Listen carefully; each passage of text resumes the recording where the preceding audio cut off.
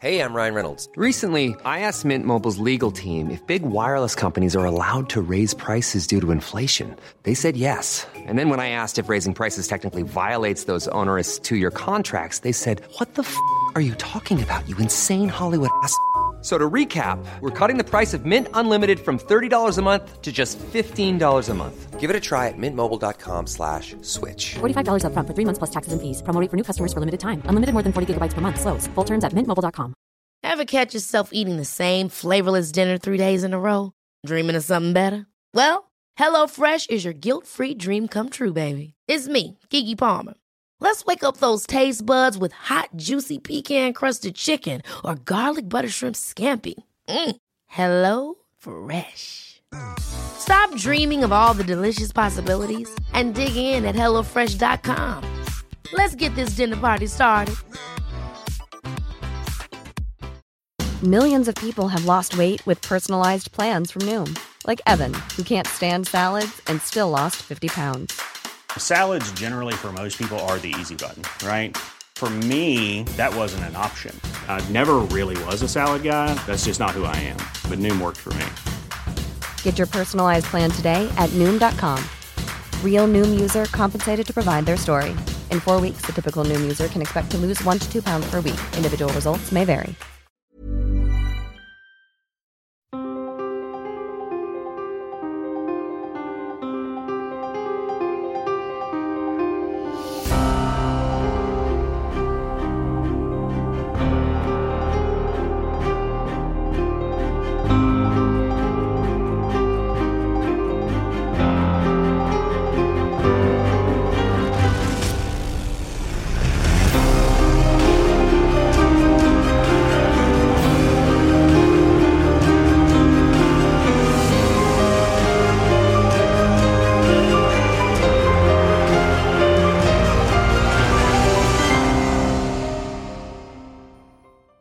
سلام، شما قسمت 12 میدنایت کست رو میشنوید. این پادکست روایتی نسبتاً عمیق از سینما، رسانه و تلویزیونه.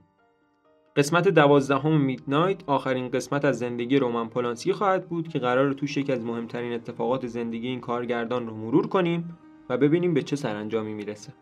حتما تا آخر پادکست رو بشنوید و اگر دوست داشتید نظرتون رو درباره هر 3 اپیزود پولانسکی و یا همین اپیزود بعد از شنیدن پادکست با من در میون بگذارید. بریم سراغ قسمت 12 سین.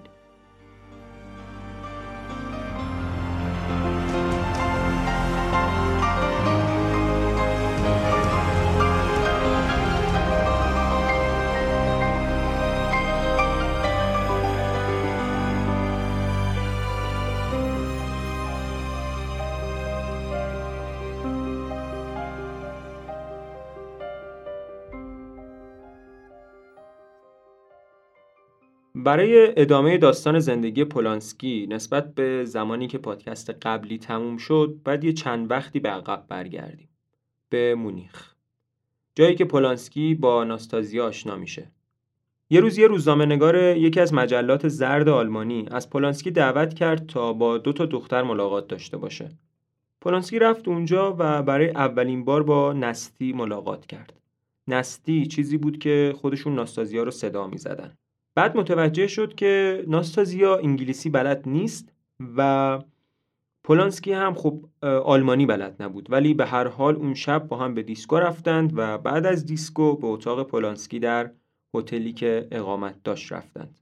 پولانسکی نستی رو با روزنامه‌نگار تنها گذاشت و خودش رفت پیش اون یکی دختره که بلوند بود و با معیارهایی که پولانسکی داشت خیلی هم خوشگل بوده. یکم گذشت تا متوجه بشه روزنامه‌نگار رفته و الان دیگه با این 2 دختر تنها شده. به هر حال پولانسکی میگه بعد از اون هیچ وقت دیگه این بازی 3 نفره رو انجام ندادیم و با اینکه بعدش چند باری با همون دختر بلوند بیرون رفتم ولی این نستی بود که توجهم رو جلب میکرد. توجه پولانسکی به قیافه فوق‌العاده جذاب نستی که میتونست به سادگی روی پرده سینما بدرخشه جلب شد. ولی نستی خیلی بیخیال بود و هیچ علاقه‌ای از خودش نشون نمیداد. نه مدرسه هنرهای نمایشی میرفت، نه انگلیسی یاد میگرفت و نه هیچ تلاش دیگه‌ای.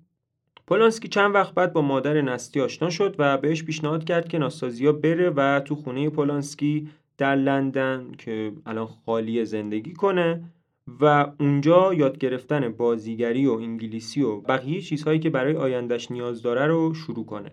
مادرش گفت نستی بره؟ نستی فقط 15 سالشه. اونجا دیگه پولانسکی خیلی جا خورد. اصلا فکرش هم نمی‌کرد ناستازیا 15 سالش باشه. به هر شکل تا پایان اقامت پولانسکی در مونیخ بارها این دوتا با هم عشق بازی کردند و این وسط پولانسکی فهمید دوست ناستازیا که اون شب ستایی با هم بودن 17 سالش بیشتر نبوده. این داستان آشنایی پولانسکی با ناستازیا کینسکی بود. حالا میرسیم به جایی که پولانسکی وارد مجله ووگ میشه. توی قسمت قبل هم بهش اشاره کردم. حالا بیشتر میخوایم وارد جزئیات بشیم. اگه فیلم کنسل شده دزدان دریایی رو یادتون باشه، پولانسکی از همون موضوع و تم استفاده کرد و البته قبلش روبرت کایه سردبیر مجله ووگ رو راضی کرد که از ناستازیا کینسکی به عنوان مدل استفاده کنه. پس اینا به جزیره سیشل رفتند. رابطه پولانسکی و ناستازیا در جزیره به اوج خودش رسید و بعد از یه مدت از سیشل به پراسلین رفتند. پراسلین از نظر پولانسکی مثل بهشت بود و هر شب ماهی سرخ شده با شامپاین می‌خوردند و بعد با ناستازیا روی تشک و توی کلبه ساحلی می‌خوابیدند. یه روز هری بنسون تصمیم گرفت یه کار مثلا خنده‌دار انجام بده و به پولانسکی گفت که بیا تا گردن توی یه چاله پر از آب توی ماسه‌ها بذاریمت. این یه جور شیوه اجرای حکم اعدام بوده بین دزدان دریایی. خلاصه که این کارو با پولانسکی کردند و ازش هم عکاسی کردند. اتفاقا خود پولانسکی هم فکر میکرد عکس جالبی برای جلد مجله میشه. اما کم کم شرایط با توجه به موجهایی که مدام به صورت پولانسکی میخوردن داشت سخت میشد و به خاطر همینم پولانسکی گفت بسه دیگه.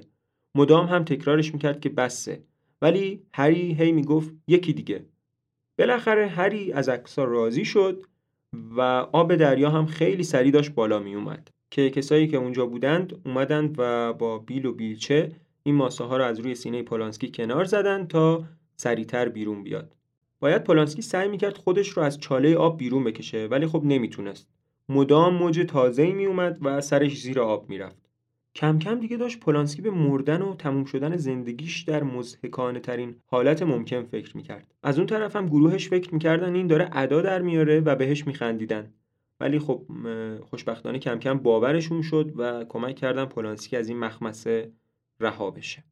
به کریسمس سال 76 میرسیم که در پادکست قبلی گفتم پولانسکی به لهستان رفت، بعدش برگشت و تصمیم گرفت به تهیه کنندگی کمپانی کلمبیا فیلم اولین گناه مرگبار رو بسازه. از نظر زمانی الان دقیقاً اونجایی هستیم که پادکست قبلی تموم شد.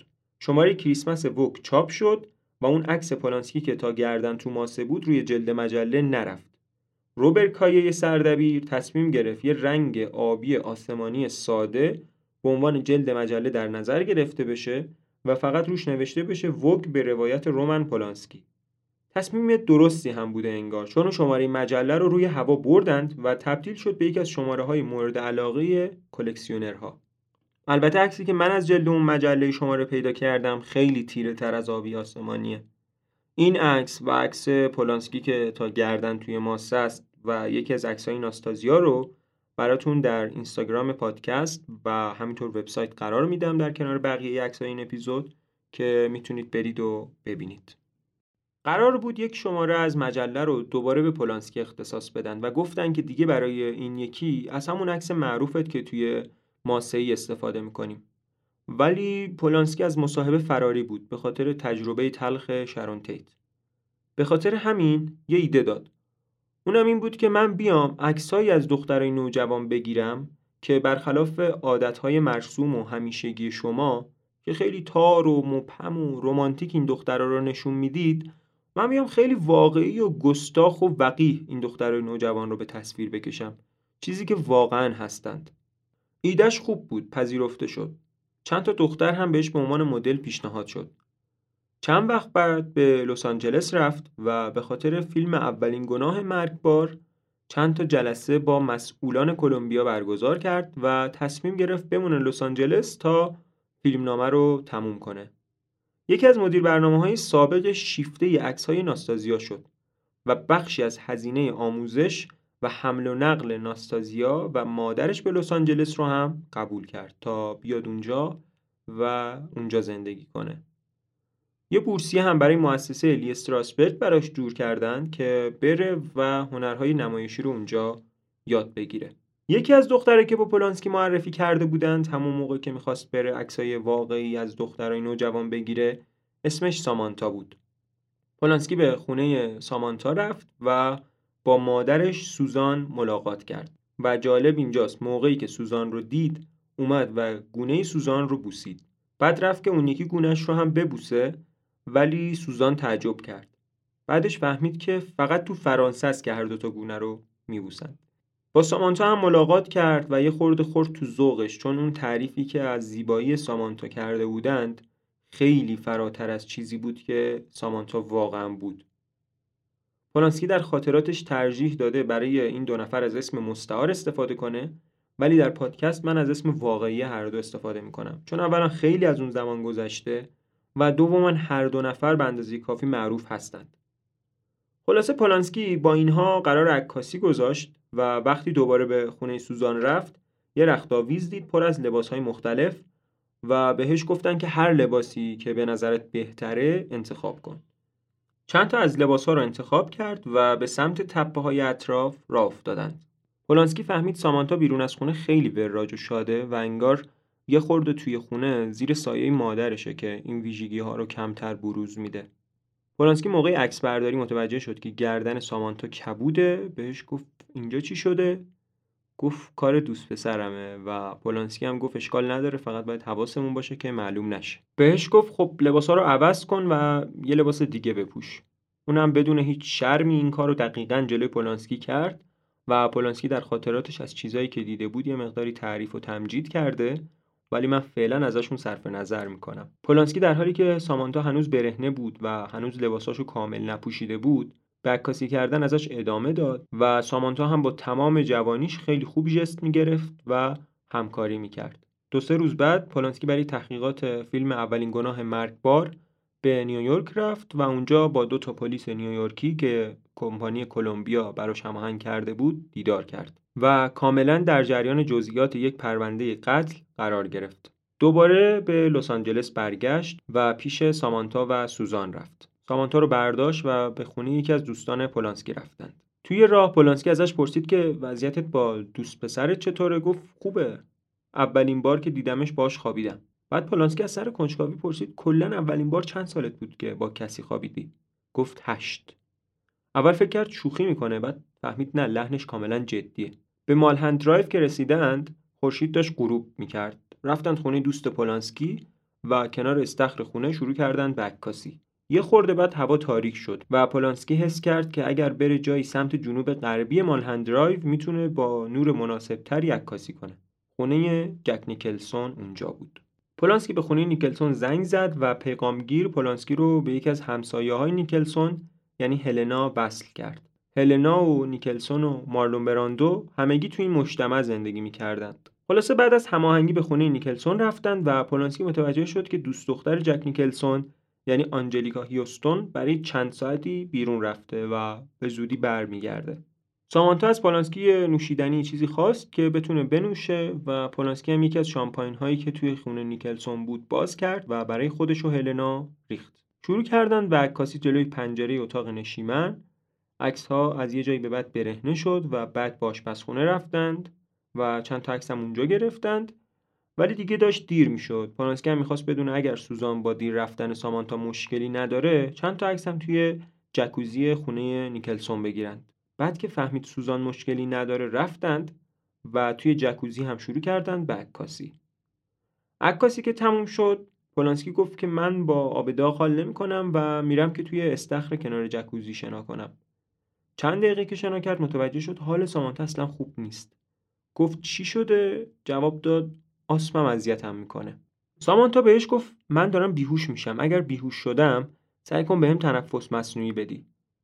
بعدش حوله پولانسکی رو برداشت و رفت. پولانسکی هم دنبالش رفت و بدنش رو خوش کرد. بعد شروع کرد به بوسیدن و نوازش کردنش. یهو صدای ماشین اومد ولی پولانسکی خودش میگه نتونستم میلی که بهش داشتم رو سرکوب کنم و میگه صلاح کار کجا و من خراب کجا. سرکوب نکرد و ادامه داد. کمی که گذشت اینا کارشون رو تموم کردند و بعد رومن لای در رو باز کرد و صدا زد آنجلیکا و اونم صدا زد رومن. بعد از اینکه از حضور آنجلیکا باخبر شدن، سامانتا سریع لباسش رو پوشید و به اتاق نشیمن رفت. بعدش هم لباساش رو جمع کرد و رفت نشست داخل ماشین. پولانسکی هم با آنجلیکا توضیح داد که عکاسی کردند، کمی شنا کردند، شامپاین خوردند، ولی چیزی درباره رابطه‌شون نگفت. چون حس کرد خود آنجلیکا به هر حال از شرایطی که اونجا بود متوجه شده. آنجلیکا پرسید حالا چرا انقدر عجله داری؟ پولانسکی گفت که دختر آسم داره، باید بریم خونه. خلاصه به خونه سوزان و سامانتا رفتند و اونجا سامانتا رو گذاشت خونه و خودش به هتل رفت. فردای اون روز تو لابی هتل یکم با عواملی که برای اولین گناه مرگبار در نظر داشت روی فیلم کار کردند و صحبت کردن درباره فیلم. ولی وقتی می‌خواستن که از لابی هتل برن بیرون، یه شخص با لباس بولینگ به سمت پولانسکی اومد و گفت آقای پولانسکی؟ پولانسکی گفت بله. گفت از پلیس لس آنجلس هستم. طبیعتا نشانش رو هم به پولانسکی نشون داد و گفت میتونم باهاتون صحبت کنم؟ من حکم بازداشت شما رو دارم. راه افتادن و پولانسکی از پلیس پرسید به چه جرمی دستگیر شدم؟ پلیس چند کلمه پشت سر هم گفت که توی شلوغی لابی پولانسکی فقط یکیشو شنید. تجاوز.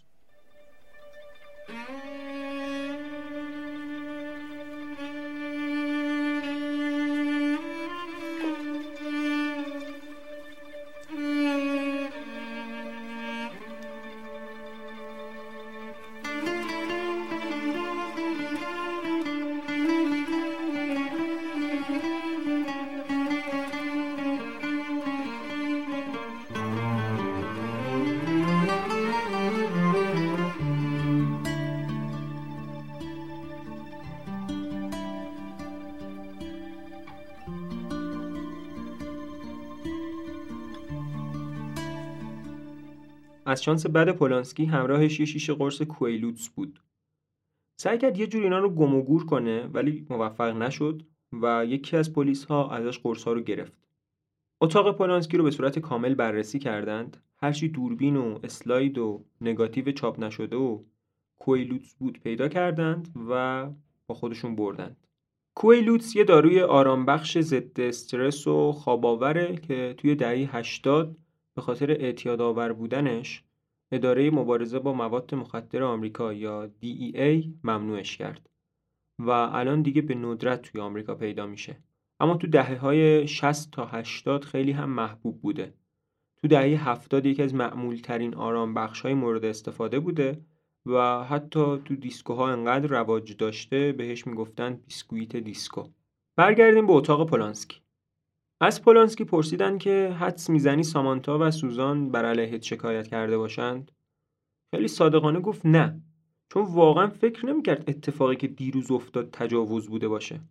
معاون دادستان به پولانسکی گفت مجوز بازرسی خونه جک نیکلسون رو هم داریم. اگه حاضره باهاشون میتونه بره. پولانسکی هم موافقت کرد. وقتی اونجا رسیدند و خونه رو بازرسی کردند، توی خونه یک مقداری کوکائین پیدا کردند. و از پولانسکی پرسیدن که توی این اتاقی که کوکائین ها رو پیدا کردیم رفتید؟ جواب داد نه. بعد آنجلیکا و پولانسکی رو سوار ماشین پولانسکی کردند و بردند. آنجلیکا رو به خاطر همون موضوع کوکائین ها دستگیر کردند. یه صدفان توی اداره پلیس تا پولانسکی رو دید بهش گفت اصلا میدونی چه غلطی داری میکنی؟ سرتو انداختی پایین، به هر کسی میرسی تجاوز میکنی؟ پولانسکی هم چیزی نگفت. چند ساعت بعد از اینکه به وکیلش خبر داد، وکیلش با $2500 به اداره پلیس اومد و اون پول رو به عنوان وثیقه پرداخت کرد و پولانسکی موقتاً آزاد شد. پولانسکی کاملا میدونست تو چه وضعیتی گیر افتاده و میدونست این وضعیت چه دردسر بزرگیه براش. بعد از اینکه حسابی با آدم‌های کاربلد مشورت کرد، تصمیم گرفت یه خونه به صورت مخفیانه اجاره کنه و فعلا دور از چشم بقیه زندگیشو ادامه بده. دادگاه پولانسکی چند وقت بعد برگزار شد. سامانتا تو جلسه گفت قبل از رابطه جنسی پولانسکی بهش کویلوتس داده و گفت قبلا رابطه جنسی داشته و قبلا هم یک بار دیگه کویلوتس مصرف کرده بود. اما این بار که پولانسکی بهش داد باعث سرگیجه‌اش شد و اون وانمود کرد که آسم داره تا بتونه زودتر به خونه بره. هیئت منصفه دادگاه پولانسکی رو به 6 جرم محکوم کرد. انجام عملی برنامه‌ریزی شده روی یک طفل صغیر، اقدام به عمل وقیح و شهوانی، نزدیکی جنسی نامشروع، انحراف جنسی و تجاوز با استفاده از مواد مخدر. با آنجلیکا گفته بودند اگر شهادتی به نفع پولانسکی نده، جرم حمل مواد مخدرش رو میبخشند و آنجلیکا هم قبول کرده بود. و پولانسکی هم میگه من هیچ سرزنشش نمی‌کنم، حق داشت. بعداً مشخص شد که اون شب چه اتفاقی افتاده. مشخص شد سامانتا به دوست پسرش گفته که با پولانسکی رابطه داشته و خیلی اتفاقی سوزان مادر سامانتا این مکالمه رو شنیده و با حسابدارش پیش پلیس رفتند. یه چیز دیگه که مشخص شد این بود که هیچ وقت سامانتا آسم نداشته و اون جریان کاملا ساختگی بوده و پولانسکی هم هیچ وقت سر در نیاورده که دقیقاً اون بازی واسه چی بوده. اگر از وضعیت پولانسکی براتون بگم، تازه فیلم اژدها وارد می‌شود بروسلی اکران شده بود. فیلم خیلی موفق بود و فروش خوبی داشت و مردم دوستش داشتن. ولی خب بروسلی به خاطر خونریزی مغزی توی هنگ کنگ مرده بود و این موفقیت رو ندیده بود. پولانسکی داشت فکر میکرد چقدر این هالیوود نحسه و چقدر آسیب دیده به خاطرش. مسخرش میکردن و میگفتن پولانسکی فیلم بعدیش رو داره میسازه. اسمش هم گذاشته برخورد نزدیک از نوع سوم. و از طرفی هم دفترهای وکالتش رو قبول نمی‌کردن چون معتقد بودن نباید وکیل کسی که به بچه‌ها تجاوز میکنه شد. کلمبیا چند وقت بعد پروژه اولین گناه مرگبار رو کنسل کرد و شرکتی که خونه پولانسکی رو بیمه کرده بود قراردادش رو با پولانسکی لغو کرد. توی دادگاه بعدی پولانسکی بابت همه اون 6 جرم محکوم شد و با همون مبلغ قبلی وثیقه یعنی $2500 موقتا آزاد شد و اجازه خروج موقت از کشور رو هم از قاضی گرفت و به لندن رفت. وقتی پلیس بین‌الملل به دفتر ووک رفته بود، مسئولان ووک به پلیس گفته بودن کلاً تو جریان این قضیه نیستند، در حالی که پولانسکی اصلا این عکس‌ها رو برای ووک می‌گرفت و از قبل کاملاً هماهنگ شده بود. به معنای واقعی پولانسکی تنها شده بود و کسایی که قبلاً التماس می‌کردن ببیننش و یا باهاش مصاحبه کنند الان دیگه جواب تلفنش رو هم نمیدادن. پولانسکی به لس آنجلس برگشت. توی همون روزا هم ناستازیا که قبلا شناختیمش به لس آنجلس اومده بود برای اینکه بازیگری و انگلیسی یاد بگیره. ولی به پولانسکی توصیه شد هیچ وقت با این دختر توی اتاق تنها نباشه چون دائما زیر نظر خبرنگار هاست. در دادگاه نهایی پولانسکی فکر کرد که اگر چند فقره از جرمهاش کم بشه بقیه‌اش رو قبول کنه و اگر نشد وکیلی که به سختی پیدا کرده بود و اسمش دالتون بود براش دوباره اقامه دعوا کنه. دو تا مسئله خیلی به نفع پولانسکی شد. اول اینکه قیافه سامانتا اصلا به دختره 13 ساله نمیخورد و خیلی بالغ‌تر نشون میداد و هر کس اونو میدید فکر میکرد مثلا 18 سالشه. و دومی اینکه یه بار که وکیل سامانتا و دالتون وکیل پولانسکی و همینطور خود سامانتا و مادرش و البته دوست پسر مادرش که اسمش باب بود با هم جلسه داشتند، باب خیلی پرشور و شهوانی رفته بود و سامانتا رو بغل کرده بود و گزارش این اتفاق به هر حال به قاضی پرونده رسید، احتمالاً توسط دالتون. پولانسکی و وکیلش فهمیدن که اگر سامانتا بیشتر مورد بازجویی و فشار قرار بگیره ممکنه به نفع پولانسکی بشه و از چند تا از جرم‌های جدی‌ترش مبرا بشه. یه وکیل جنایی به پولانسکی گفت ببین رومن، اگر اون دختره رو بازجویی کنند حتما تبرئه میشی. حتی اگه روز دادگاه موهاشو ببافه، جوراب سفید زیر زانو بپوشه و یه عروسک هم بغلش بگیره. پولانسکی پیش خودش میگفت کاش این دختره توی جلسه علنی حاضر نباشه. تا همین الانش هم حس میکرد صدمه زیادی بهش زده و نمیخواست این تجربه براش سخت‌تر و سخت‌تر بشه. یه خبر خوب تو همین روزها به پولانسکی رسید و اون همین بود که قرار شد نسخه جدیدی از هاریکین ساخته بشه. هاریکین رو ویکی‌پدیای فارسی ترجمه کرده توفند. به هر حال کارگردانی این فیلم به پولانسکی پیشنهاد شد و به خاطرش هم قرار شد به پولانسکی $1,000,000 پرداخت بشه که این میشد بیشترین دستمزدی که پولانسکی تا اون روز گرفته. با نویسنده فیلمنامه فیلم برای کار کردن روی فیلمنامه به جزیره بورا بورا در فرانسه رفتند. برای پیش تولید به لس آنجلس برگشتند و خیلی پولانسکی اصرار کرد که نقش زن اول فیلم رو ناستازیا بگیره، ولی خب چون هم انگلیسی رو خوب بلد نبود و هم بازیگر خیلی کاملی نشده بود تهیه کننده یک مقداری مردد بود. روز 8 آگوست سالگرد شارون تیت بود و پولانسکی هم اون روز کنار قبرش رفت و یک شاخه گل اونجا گذاشت. یهو از پشت سرش صدای دوربین شنید و متوجه شد یه خبرنگار اونجا وایساده و داره تو این حال ازش عکس میگیره. خیلی عصبی شد و سریع بهش حمله کرد. نگاتیوش رو گرفت و دوربینش رو هم به نگهبان قبرستون داد. عکاسه هم نه گذاشت نه برداشت، سریع رفت به جرم دزدی و تجاوز از پولانسکی شکایت کرد. دقیقاً فردای اون روز دادگاه پولانسکی بود. دادستان 5 اتهام رو نادیده گرفت و فقط نزدیکی جنسی نامشروع از بین اتهاماتش باقی موند و پولانسکی هم به اون یک اتهام اعتراف کرد. حکم نهایی دادگاه روز 19 سپتامبر اعلام شد و 90 روز زندان برای پولانسکی در نظر گرفته شد که قرار بود توی این مدت یک سری ارزیابی‌های روانی هم روی پولانسکی صورت بگیره و گزارشش به قاضی تحویل داده بشه. پولانسکی فرصت کمی برای ادامه روند پیش تولید هاریکین داشت. واسه حق پخش فیلم و بستن یک سری قرارداد پولانسکی به اروپا رفت. اونجا یک عکاس یک عکس از پولانسکی در سالن آبجوخوری یک جشنواره گرفت و این خیلی جنجال به پا کرد.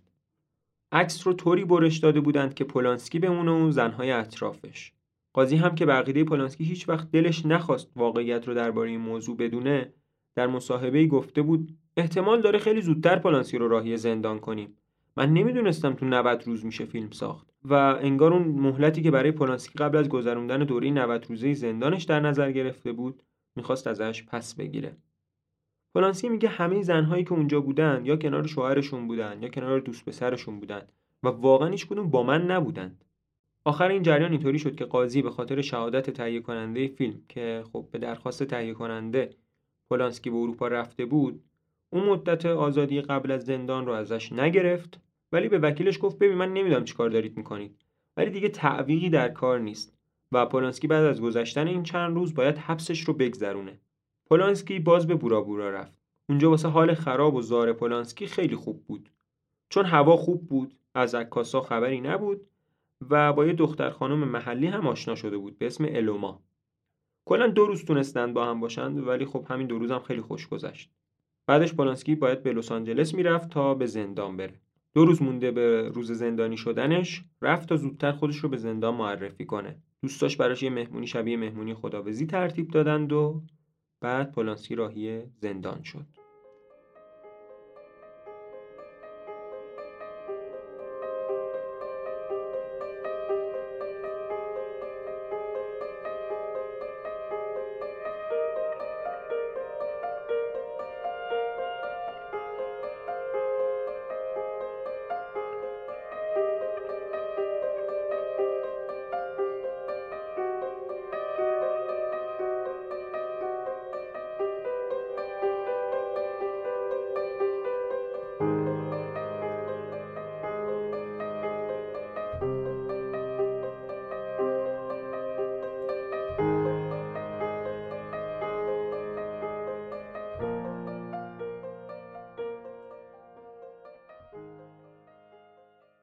لحظات ورود پولانسکی به زندان به صورت زنده داشت پخش می شد و همه زندانی هایی که توی حیات زندان بودند براش دست تکون می دادند و حالش رو می پرسیدند. از این تابلوهای پوسیده که زندانی ها باش عکس می گیرن بهش دادند، ازش عکاسی کردند، بعد انگشت نگاری و بعد مراحل پذیرش تموم شد. نگهبان بهش گفت محل هیچ کدوم از این آشغالا نذار. اگه بتونن کلاهتو برمی‌دارن. خوب گوشاتو باز کن. اینجا همه میخوان رفیقت بشن، ولی در این حال همشون هم میخوان تیغت بزنن. میفهمی؟ رفت و توی سلولش رو دید. یه خورده سعی کرد سلول رو تمیز و قابل زندگی کنه که یهو صداش زدن و گفتن پولانسکی بیا بیرون. رفت و گفتن که میخوایم بهت یه چیزی بدیم. یکی از زندانی‌ها بهش یه پاکت کملز تعارف کرد. پولانسکی گفت نه سیگار نمیکشم. گفتن شکلات. بعدش هم پولانسکی ازشون تشکر کرد. یه فنجون قهوه هم بهش دادند و نگهبان گفت این 2 تا زندانی مثل بقیه دنبال تیغ زدنت نیستند. خیالت راحت. فرداش با غذای زندان آشنا شد. با همون رفتن تو زندان آشنا شد و فهمید باید از کجا جارو و زمینشویی برداره برای تمیز کردن سلولش. مسئولان زندان باهاش جلسه برگزار کردند و گفتن نمیتونی با بقیه بری هواخوری. اینجا خیلی در معرض آسیب دیدن از بقیه‌ای. هم به خاطر جرمی که انجام دادی، هم بیشتر به خاطر شهرتت. بهش گفتن اینجا هم مثل دنیای بیرون همه دنبال اینن که مشهور باشن و قطعاً کشتن تو یه زندانی معمولی رو به یه شهرت حسابی میرسونه. پس حواستو جمع کن. خلاصه به یک بند مخصوص منتقل شد که اونا هم مثل پولانسکی تو زندان مشهور بودند و یا شرایط خاصی داشتند. بیشتر هم قاتل و قماربازای نگونبخت و بازنده بودند. یا مثلا زندانیایی بودن که روزای آخرشون بود و میترسیدن که حالا بین بقیه زندانی‌های عادی دعوایی بکنن یا هرچی و این باعث بشه بیشتر تو زندان بمونن. بعد از چند روز پولانسکی احساس خوشبختی میکرد، چون حس میکرد بعد از مدت‌ها زندگیش به یه حالت باثباتی رسیده و خیلی بامزه است که درک میکرد چرا بعضی از زندانی‌ها وقتی آزاد میشن دچار بازگشت ذهنی میشن و دوست دارن باز به زندان و این شرایط و دنیایی که زندان بهشون داده برگردن. روزی 45 دقیقه توی زندان میدوید. سالونا رو تمیز میکرد، جارو میزد و همه این کارا رو هم واسه این انجام میداد که این روزا حوصله‌اش سر نره و روزاش تکراری نشن. ولی ورزش رو اونقدر جدی انجام میداد که از یه جایی به بعد شروع کردن به مسخره کردنش. یه عالمه نامه دریافت میکرد. یکی از نگهبانا بهش میگفت تو یه پا اداره پستی واسه خودت. پدر ما رو در آوردی اینقدر نامه واسط آوردیم. نامه‌های انگلیسیش رو سانسور میکردن ولی اونایی که لهستانی بودند رو نمیتونستند و همین شده بود مسئله تفریح پولانسکی. یه روز فهمید بعضی از نگهبانای زندان زن هستند و از این موضوع خیلی تعجب کرد. اکثرا هم توقع احترام بیشتری نسبت به نگهبانای مرد داشتند. موقع کریسمس برای همه زندانی‌ها بسته اومد ولی شامل پولانسکی نمیشد، چون زندانی‌های دسته زی نمیتونستند بسته بگیرند. آدم‌هایی میرن توی دسته زی که به خاطر ارزیابی روانشناسی توی زندان باشند. ولی به هر حال نگهبانا راضی شدند تا بسته کریسمس پولانسکی رو بهش تحویل بدن. اواسط ژانویه تهیه کننده هاریکین به دیدنش اومد و گفت که واقعا معلوم نیست که از این دردسر خلاص میشی. ببخشید ولی کارگردانی پروژه رو سپردیم به یان ترولر سوئدی. پولانسکی هم درک میکرد که واقعا نمیشه و نمیتونستند که به خاطرش صبر کنند.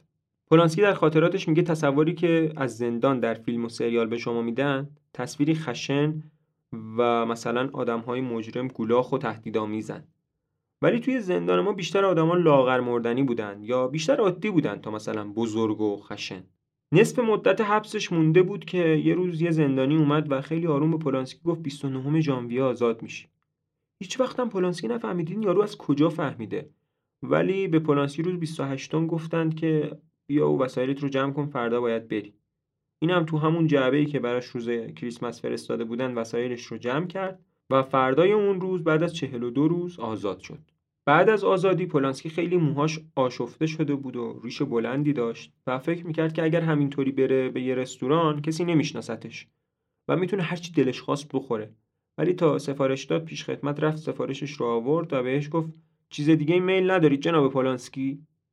ظاهرا بیش از حد معروف شده بود. عصر همون روز تهیه کننده هاریکین به پولانسکی خبر داد کارگردان انتخاب شده کار حاضر حالا که تو برگشتی استعفا بده و کارگردانی رو تو به عهده بگیری. اما پولانسکی باید منتظر رأی و نظر نهایی قاضی میموند. پس این پیشنهاد رو نپذیرفت. قاضی روز 16 سپتامبر اعلام کرد که بدترین نتیجه روانشناسی که تا به حال گرفته مال پولانسکی بوده و تازه گفت چرا از 90 روز فقط 42 روز رو توی زندان بوده. قاضی به وکیل پولانسکی گفت باید توی دادگاه تقاضای آزادی مشروط بکنه و اون 48 روز اضافه رو هم دوباره برگرده زندان تا خلاص بشه. ولی همین آقای قاضی به رسانه‌ها گفته بود بعد از 48 روز باقی مونده باید پولانسکی به تبعید خودخواسته از کشور رضایت بده و این بهترین گزینه برای پولانسکیه. وکیل و دوستان پولانسکی نظرشون این بود که قاضی عمدن داره سعی میکنه رأی مبهم صادر کنه تا بتونه تا هر وقت دلش میخواد پرونده رو کش بده. پولانسکی نشست سبک سنگین کرد و دید که قاضیه میخواد جلوی کار و زندگی پولانسکی رو در ایالات متحده بگیره. از طرفی هم به خودش گفت واقعا من از زندگی تو آمریکا چی میخوام؟ هیچ. چند ساعت بعد پولانسکی به فرودگاه رفت. اول میخواست یه هواپیما اجاره کنه و به مرز مکزیک بره، ولی بعد تصمیم گرفت که با یه پرواز با کارت آمریکن اکسپرسش به انگلستان بره. آمریکن اکسپرس یه جور کارت اعتباریه. پولانسکی به لندن رسید، یه زنگ به وکیلش زد و بهش گفت که دالتون من به انگلیس فرار کردم. بعد از ظهر همون روز به پاریس رفت چون در لندن هم احساس امنیت نمی‌کرد. وکیلش با آب و آتیش زد روز دادگاه اعلام حکمش رو عقب بندازه و موفق هم شد. ولی بعد که به پاریس رفت نتونست پولانسکی رو متقاعد کنه که برگرده. خیلی روند اتفاقات سریع تو این برهه، واسه همین من هم خیلی سریع میگم. وکیلش اظهارنامه تهیه کرد داله بر این که قاضی صلاحیت رسیدگی به این پرونده رو نداره. دلایلش هم محکمه پسند بودن. تعصب، تبعیض، جانبداری، غرض ورزی، عدم صدور احکام واضح و عدم صدور حکمی منصفانه و خیلی موارد دیگه. از جمله افت و خیز رفتاری قاضی تو این اظهارنامه قید شده بود. بعد از اون اظهارنامه قاضی اعلام کرد که این اتهامات رو قبول نداره ولی از کار روی پرونده پولانسکی هم انصراف میده. پرونده به یک قاضی دیگه داده شد و اون هم اعلام کرد تا حالا در غیاب متهم حکم نداده و اعلام کرد هر زمانی که پولانسکی با آمریکا برگرده یک گزارش جدید از پروندهش میخواد و بعد پروندهش رو بررسی میکنه. این حکم و این حرف تا همین الان که من این پادکست رو ضبط میکنم پابرجاست و طبق همین حکم اگر پولانسکی پاشو توی خاک آمریکا بذاره در لحظه ورود دستگیر خواهد شد. بعد از چند وقت هم پولانسکی متوجه شد که ویزای ورود متعددش به آمریکا باطل شده و داستان پولانسکی و آمریکا همینجا به سر رسید.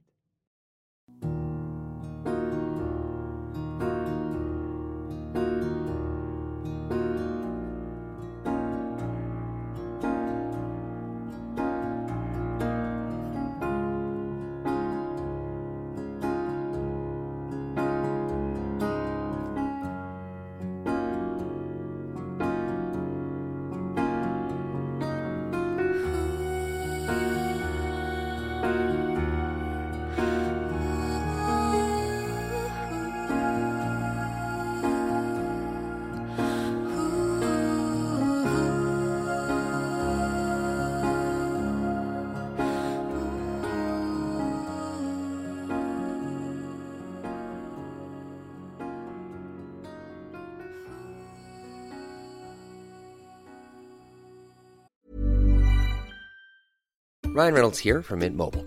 With the price of just about everything going up during inflation, we thought we'd bring our prices down. So to help us, we brought in a reverse auctioneer, which is apparently a thing. Mint Mobile Unlimited Premium Wireless. How to get 30, 30, bit to get 30, bit to get 20, 20, 20, bit to get 20, 20, bit to get 15, 15, 15, 15, just $15 a month? Sold! Give it a try at mintmobile.com/switch. $45 up front for 3 months plus taxes and fees. Promo rate for new customers for limited time. Unlimited more than 40 gigabytes per month. Slows full terms at mintmobile.com. Hiring for your small business? If you're not looking for professionals on LinkedIn, you're looking in the wrong place. That's like looking for your car keys in a fish tank. LinkedIn helps you hire professionals you can't find anywhere else, even those who aren't actively searching for a new job but might be open to the perfect role. In a given month, over 70% of LinkedIn users don't even visit other leading job sites. So start looking in the right place. With LinkedIn, you can hire professionals like a professional. Post your free job on linkedin.com/achieve today.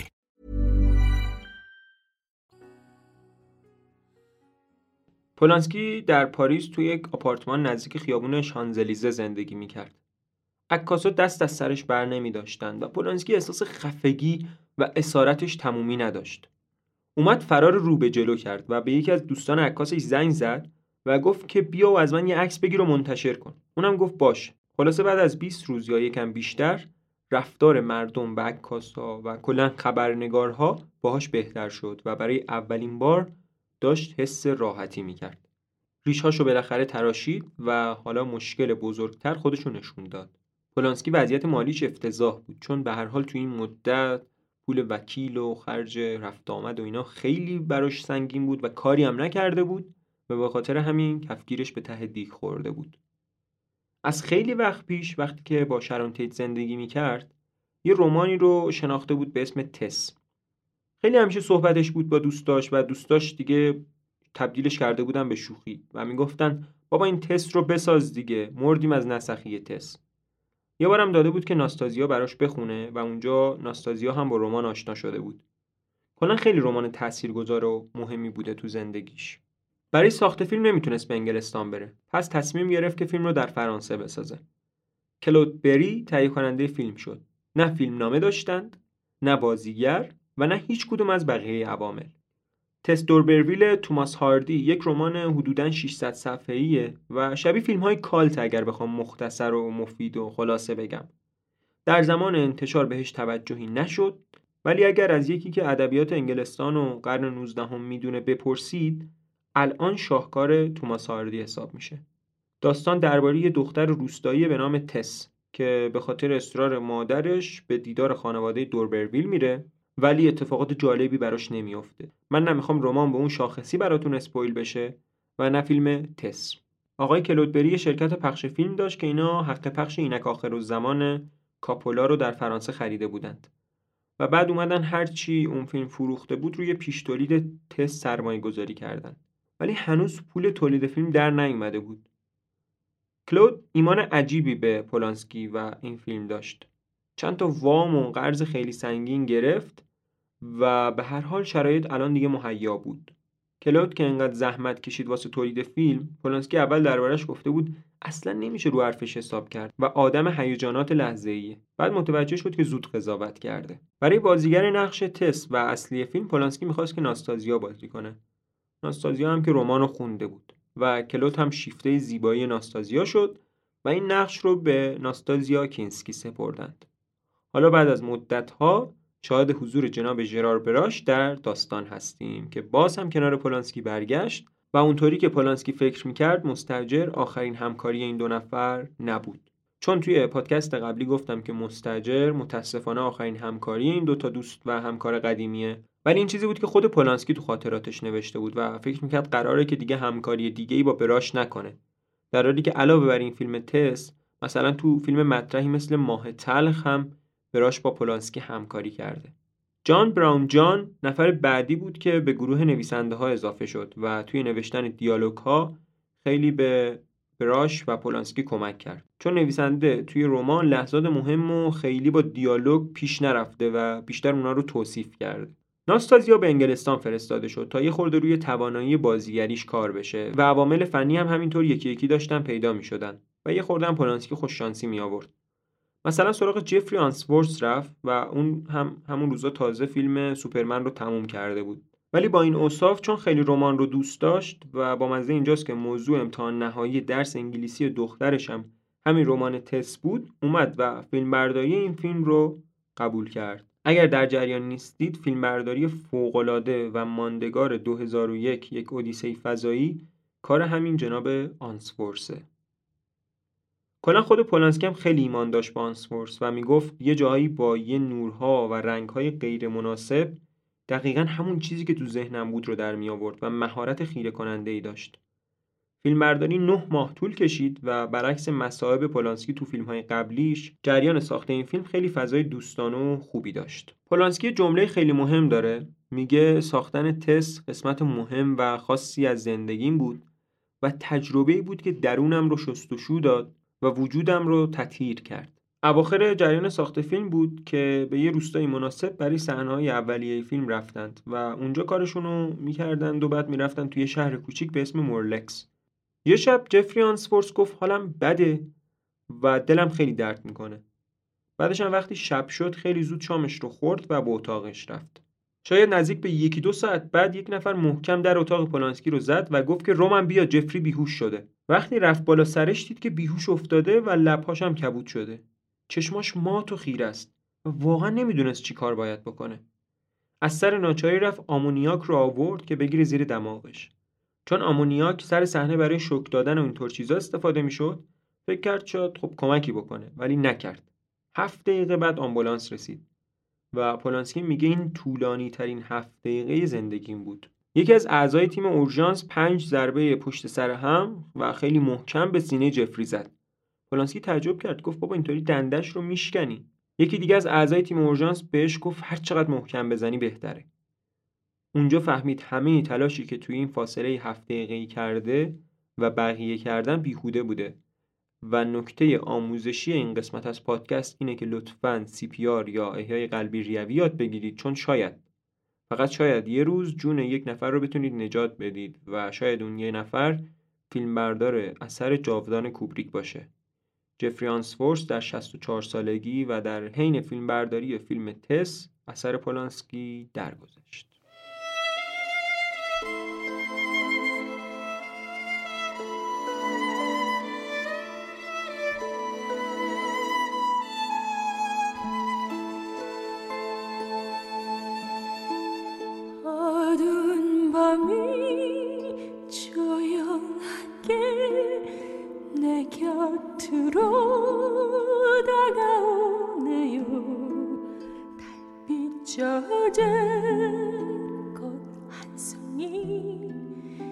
오늘따라 창백해 보여 이 기쁜 맘 이 슬픈 맘 그 누구에게 말할 수 있나 하지만 난 내 생각에 더 이상은 두렵지 않아. فردای اون روز قرار شد دستیار فیلمبردار جای جفری آنسورث رو بگیره. فکر میکردن باید کار کنن و باید ادامه بدن، چون اگر جفری هم بود اینو میخواست. ولی نبودن یک نفر واقعا اینقدر تاثیرگذار بود، انگار نصف گروه نیستن و اون روز خیلی سخت گذشت. ولی خب به هر حال فیلمبرداری رو انجام دادن. ژیسلان گلوکه به گروه تولید اضافه شد و جای جفری رو گرفت.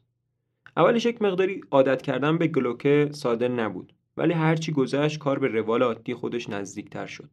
همینطور که فیلمبرداری فیلم ادامه داشت و ساخت فیلم هی داشت بیشتر طول می‌کشید، هزینه‌ها هم مدام داشت بالاتر می‌رفت. و دیگه با 12 میلیون دلار تا اون روز تست شده بود گرونترین فیلم تاریخ سینمای فرانسه. خیلی شرایط ساخت فیلم خب دشوار بود، چون اینا باید میتونستن گذر زمان رو به خوبی نشون بدن. عوض شدن فصل‌ها رو نشون بدن و البته مهمتر از همه فیلم 80 لوکیشن داشت و واقعا این تو نوشتن و گفتن ساده است. شما فقط جابجایی یک گروه بزرگ از آدم‌ها و ابزارشون رو بین این همه لوکیشن در نظر بگیرید، خودش کلی زمان میبره. ولی مجامع سینمایی حرف خودشونو میزدن و میگفتن پولانسکی داره ولخرجی میکنه.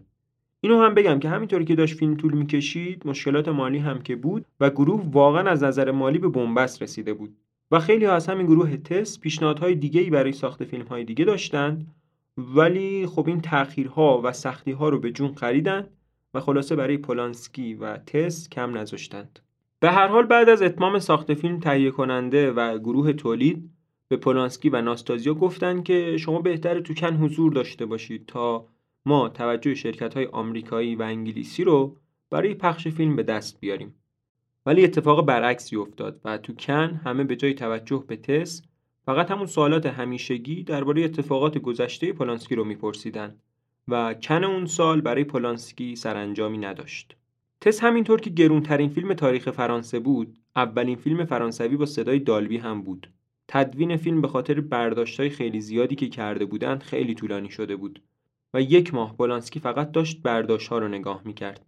قول اکران فیلم رو به آلمانی‌ها و فرانسوی‌ها داده بودند و هر طور حساب می‌کردن نمیتونستن کار رو سر تاریخ مقرر برسونند.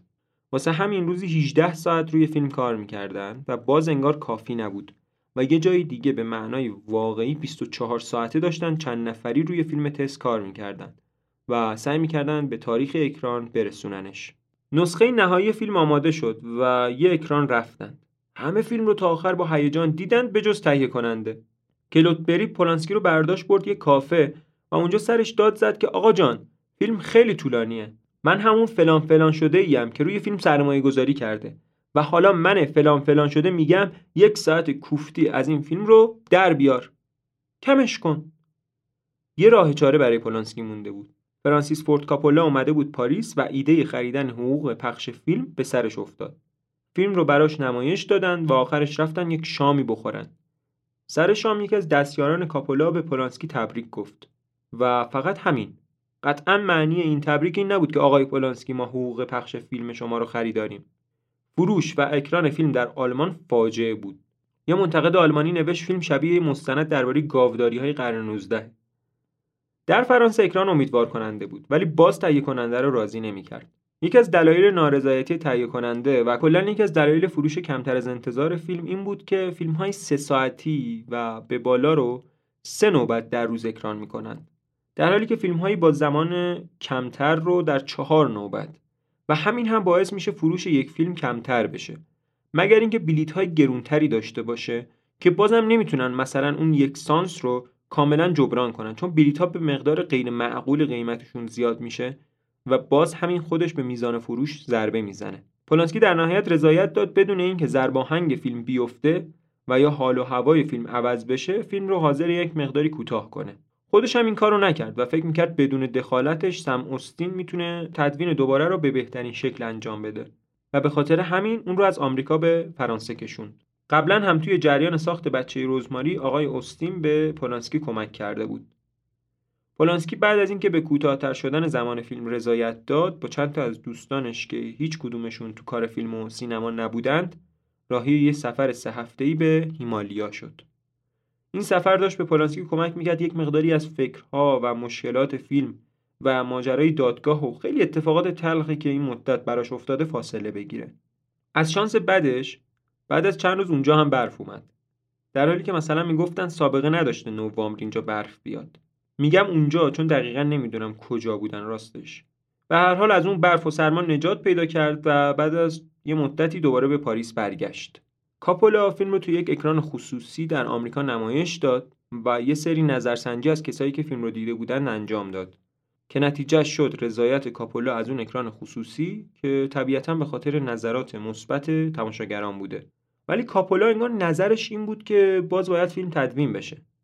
4 ماه بعد به فرانسه اومد و نشستن با پولانسکی فیلم رو دیدن و کاپولا هر چی نظر داشت رو فیلم داد. مثلا گفت باید از همون تیتراژ معلوم بشه که تماشاگر با چه فیلمی طرفه و اینکه باید مشخص بشه که داری از یک شاهکار ادبی اقتباس میکنی. برای همین باید کلاسیک عمل کنی. یعنی منظورش این بود که کتاب ورق بخوره و فیلم از دل کتاب بیاد بیرون و شبیه چیزی که همیشه دیدیم. مثلا یک سری سکانس ها رو گفت باید حذف بشه و یه سری سکانس ها باید جابجا بشه که من اونا رو برای اینکه ماجرای فیلم اسپویل نشه نمیگم. ولی آخرین و شاید مهمترین تغییری که تو فیلم داد این بود که باید اسم فیلم رو عوض کنی بذاری تست دوربرویل. و اینجا دیگه پولانسکی متوجه شد که اصلا حرف همون نمیفهمن. نتیجه اون نشست پولانسکی با کاپولا برای پولانسکی و تهیه کننده این بود که بیخیال این همکاری بشن. ولی اون نسخه سم استین خوب فروخت تو فرانسه. تو انگلیس هم نشد که اکران بشه. یه جورایی پولانسکی رو تحریم کرده بودن. در نهایت بعد از 1 سال که از اولین اکران فیلم گذشته بود، کمپانی کلمبیا به پخش فیلم علاقه نشون داد و دلیلش هم نقدی بود که چارلی چاپلین تو لس آنجلس تایمز رو فیلم نوشته بود و فیلم رو بهترین فیلم سال دونسته بود. کلمبیا هم معتقد بود که این فیلم درست حسابی نمیفروشه، اما احتمالاً برای کمپانی نامزدی اسکار بیاره. اینم بگم که خود پولانسکی قبل از نوشتن نقد چاپلین بهش فیلم رو نشون داده بود. بالاخره فیلم خودش رو ثابت کرد و در همون سینماهای محدودی که برای اکرانش در آمریکا در نظر گرفته بودند خوب فروخت و اکرانش هم تمدید شد و در نهایت هم نامزد 6 جایزه اسکار شد. بالاخره فیلم بعد از این موفقیت‌ها در لندن هم اکران شد و 18 ماه روی پرده موند. جریان ساخت و اکران فیلم اینقدر سخت بود که پولانسکی حس می‌کرد دیگه تا آخر عمرش فیلم نمی‌سازه و همه جا خودش رو کارگردان سابق معرفی می‌کرد. مصیبت ساختن تست و ناامیدی از ساختن دزدان دریایی باعث شد پولانسکی به برگشتن به لهستان فکر کنه. همیشه پیشنهاداتی از لهستان داشت ولی به خاطر شرایط سیاسی کشور اونها رو قبول نمی‌کرد. اما الان به لطف رهبری لخ والسا تحولاتی تو رژیم سیاسی به وجود اومد که پولانسکی رو قانع کرد میتونه به لهستان برگرده و با پیشنهاد لومینسکی کارگردانی یک تئاتر رو به عهده بگیره.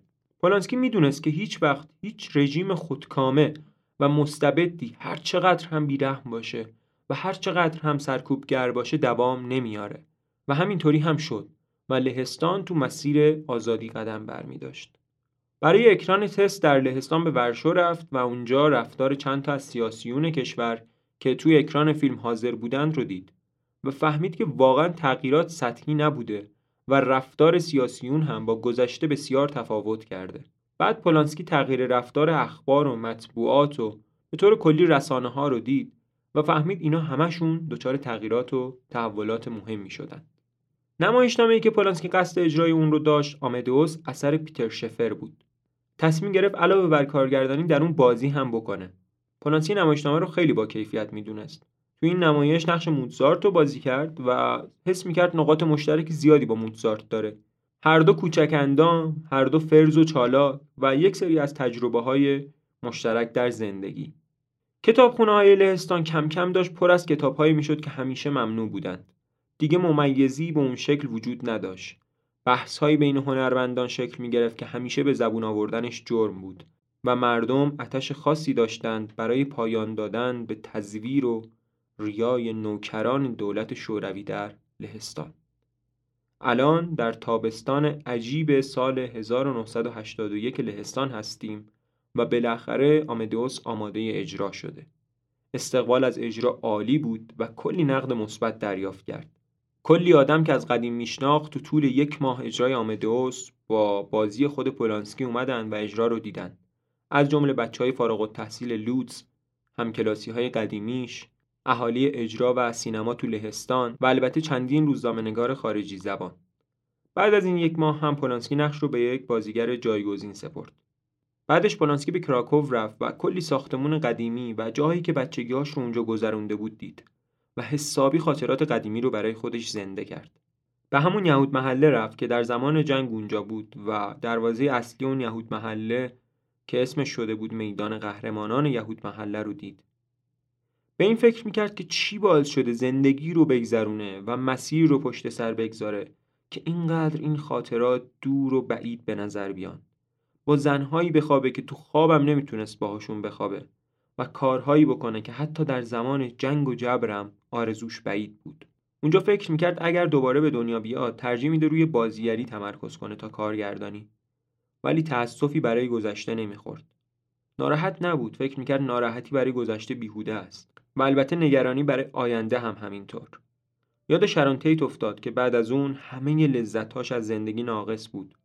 یاد روزهای خوب زندگیش با شرون افتاد، ولی حسرت خیلی سریع جای خوشحالی رو گرفت، چون اون روزهای خوب خیلی طولانی نبودند و افتاد مشکل‌ها.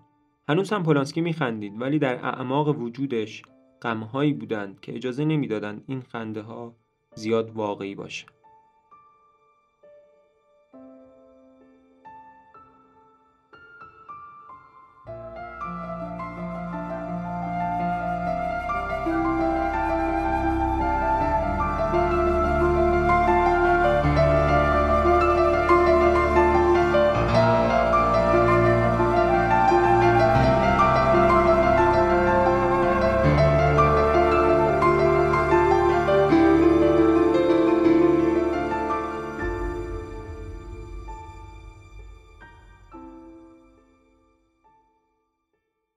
میدونم که همه منو آدمی پلید و بدزاد میدونن، کوتوله‌ای هرزه و بیبند و بار. دوستان و زنهایی که تو زندگیم بودن منو بیشتر میشناسند. خیلی از زنها هستند که به خاطر زندگی من میخوان منو ببینند، ولی وقتی این اتفاق بیفته من شبیه اون سوء تفاهم و تحریفی که دربارم وجود داره نیستم. من اون غول بیشاخ و دمی که رسانه‌ها ازم ساختن نیستم. من بی هیچ تعارفی خودم میدونم کی هستم و خودم میدونم چه کردم.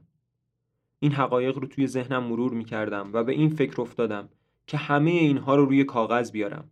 ولی میدونستم هر چقدر هم صادقانه و بی‌پرده بنویسم، باز هم بعضی از مردم دروغ‌های جعلی رو به حقیقت زندگی من ترجیح میدن. ولی بذار بدن. با نوشتن خاطراتم حداقل خوراک جدیدتری بهشون میدم. این چیزی که شنیدید و البته یه سری تعریف از رشادت‌های مردم لهستان که تونسته بودن در برابر استبداد مقاومت کنند، جملات آخر کتاب خاطرات رومن پولانسکیه که در سال 1984 منتشر شد. پاراگراف آخر کتاب اینه: همین تجربه ساختن تئاتر و زندگی در لهستان بود که سالهای جوانیم را زنده کرد. اینکه ما چطور با لودگی و مسلح به تئاتر ابزورد رفتیم و همزمان با کمونیسم جنگیدیم. اینها چیزهایی هستند که ارزش تعریف کردن دارند. حالا وقت خوبی برای شروع. پایان.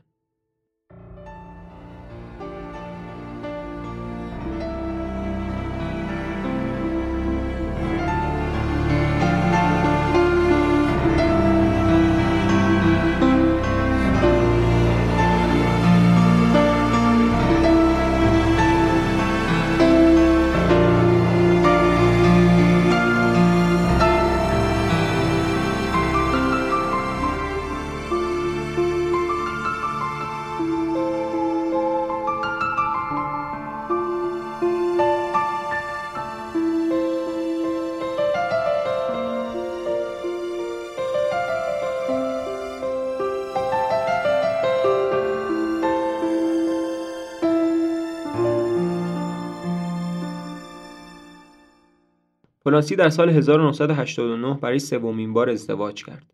این بار با امانوئل سینیه و از این ازدواج هم صاحب 2 فرزند شد که اولی دختر و دومی پسر بود و اسمش رو هم اولویس گذاشتن به خاطر اینکه خواننده مورد علاقه پولانسکی اولویس پرسلی بود. امانوئل سینیه همچنین سال 92 در ماه تلخ پولانسکی نقش آفرینی کرد. پیانیست یکی دیگه از آثار مهم پولانسکی هم که در قسمت اول گفتیم واقعی بودنش از کجا نشأت میگیره در سال 2002 ساخته شد. از بین فیلم‌های دیگه‌ای که پولانسکی بعد از تموم شدن این پادکست و بعد از 50 سالگیش ساخت، میشه به دزدان دریایی اشاره کرد که بالاخره پولانسکی در سال 86 موفق به ساختنش شد. ولی تبدیل به یک شکست بزرگ برای پولانسکی شد و فیلم اصلاً فروش خوبی نداشت. 2 سال بعد و قبل از ماه تلخ دیوانه‌وار رو ساخت و بعد ماه تلخ رو. همینطور که گفتم با حضور همسرش و پیتر کایوت تونست ماه تلخ رو بسازه که تبدیل به یکی از مهمترین آثارش شد. مرگ و دوشیزه اثر بعدی بود و بعد دروازه نهم که با بازی جانی دپ میشناسنش. این کار هم یکی از آثار معروف پولانسکی و بعد از اون شاید معروف ترین فیلم پولانسکی بین عامه مردم یعنی پیانیست ساخته شد. بازی آدریان برودی در پیانیست بسیار تاثیرگذار. پولانسکی برای پیانیست اسکار بهترین کارگردانی رو دریافت کرد، ولی چون نمیتونست به آمریکا بره، هریسون فورد این جایزه رو به نمایندگی ازش گرفت و برای پولانسکی به فرانسه برد. بعد از پیانیست از پولانسکی فقط 3 فیلم بلند دیگه اکران شده که یکیش الیور تویست با بازی بن کینگزلی بود و دومی نویسنده پشت پرده بود که به خاطرش خرس طلای کارگردانی جشنواره برلین رو به دست آورد. 7 سال بعد از نویسنده پشت پرده در سال 2017 فیلم بر اساس یک داستان واقعی پولانسکی در بخش خارج از مسابقه کن اکران شد. چند روز قبل از ضبط پادکست هم مدیر هنری جشنواره ونیز از پولانسکی و فیلم جدیدش یعنی یک افسر و یک جاسوس دفاع کرده بود و حق پولانسکی دونسته بود که برای شیر طلایی این جشنواره رقابت کنه. کلا پولانسکی توی این سالها برای اکران هر فیلمش کلی از این مخالفت‌ها و موافقت‌ها رو تجربه کرد و مخاطبان و سینماگران بیشتر به جای اینکه درگیر فیلم‌هاش و کیفیت فیلم‌هاش باشن، درگیر حواشی زندگی پولانسکی بودند. پولانسکی بعد از ماجرای تجاوز هیچ وقت به آمریکا برنگشت. اون در سال 2009 در سوئیس دستگیر شد و دادگستری سوئیس هم با درخواست آزادی با قید وثیقه پولانسکی به دلیل فرار احتمالیش مخالفت کرد. اما حدوداً بعد از 10 ماه حبس خانگی وزیر دادگستری سوئیس اعلام کرد که بازداشت پولانسکی دیگه اعتبار نداره و باید آزاد بشه. همچنین با تحویل پولانسکی به دادگستری آمریکا هم مخالفت کرد. خود سامانتا در مصاحبه‌هایی در سال 2003 و 2008 اعلام کرد که علیرغم اینکه کار پولانسکی اشتباه بوده ولی آرزو میکنه که پولانسکی بتونه با آمریکا برگرده و حتی در سال 2009 هم درخواست داد به خاطر فشار مطبوعات پرونده پولانسکی بسته بشه. ولی قاضی پرونده اعلام کرد که باید حتما پولانسکی برای دریافت حکمش به آمریکا برگرده. شما میتونید برای خوندن جزئیات اون ماجرای تجاوز از زبان خود سامانتا هم کتابی که خودش در این باره نوشته رو بخونید. اسم کتاب هست آن دختر، زندگی در سایه رومن پولانسکی. منبع اصلی این پادکست کتاب خاطرات خود پولانسکیه و البته مستندها و مصاحبه‌هایی که در اون حضور داشت. امیدوارم که از داستان پر از پستی و بلندی زندگی پولانسکی لذت برده باشید و این پادکست رو به دوستان خودتون هم معرفی کنید. کتاب خاطرات پولانسکی یک کتاب نسبتاً قطور که عنوانش هست رمان به روایت پولانسکی که نشر چشمه با ترجمه خانم آزاده اخلاقی اون رو چاپ کرده. میتونید برای اینکه جزئیات بیشتری از زندگی پولانسکی بدونید نسخه اصلی یا ترجمه فارسی کتاب رو هم تهیه کنید و بخونید.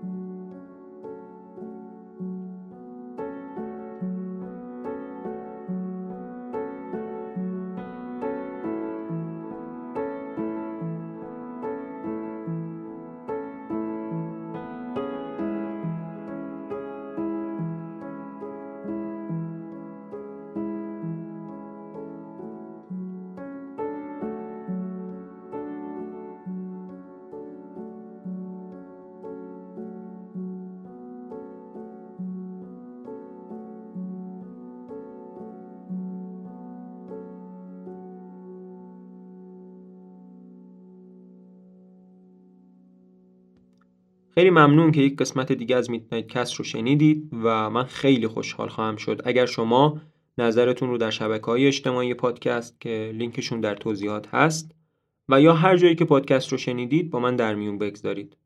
اگر iOS دارید لطفاً در اپلیکیشن پادکست میدنایت کست رو پیدا کنید و اگر دوست دارید میتونید هم ستاره بدید و هم نظر. بزرگترین و بهترین حامی این پادکست شما هستید که اون رو میشنوید.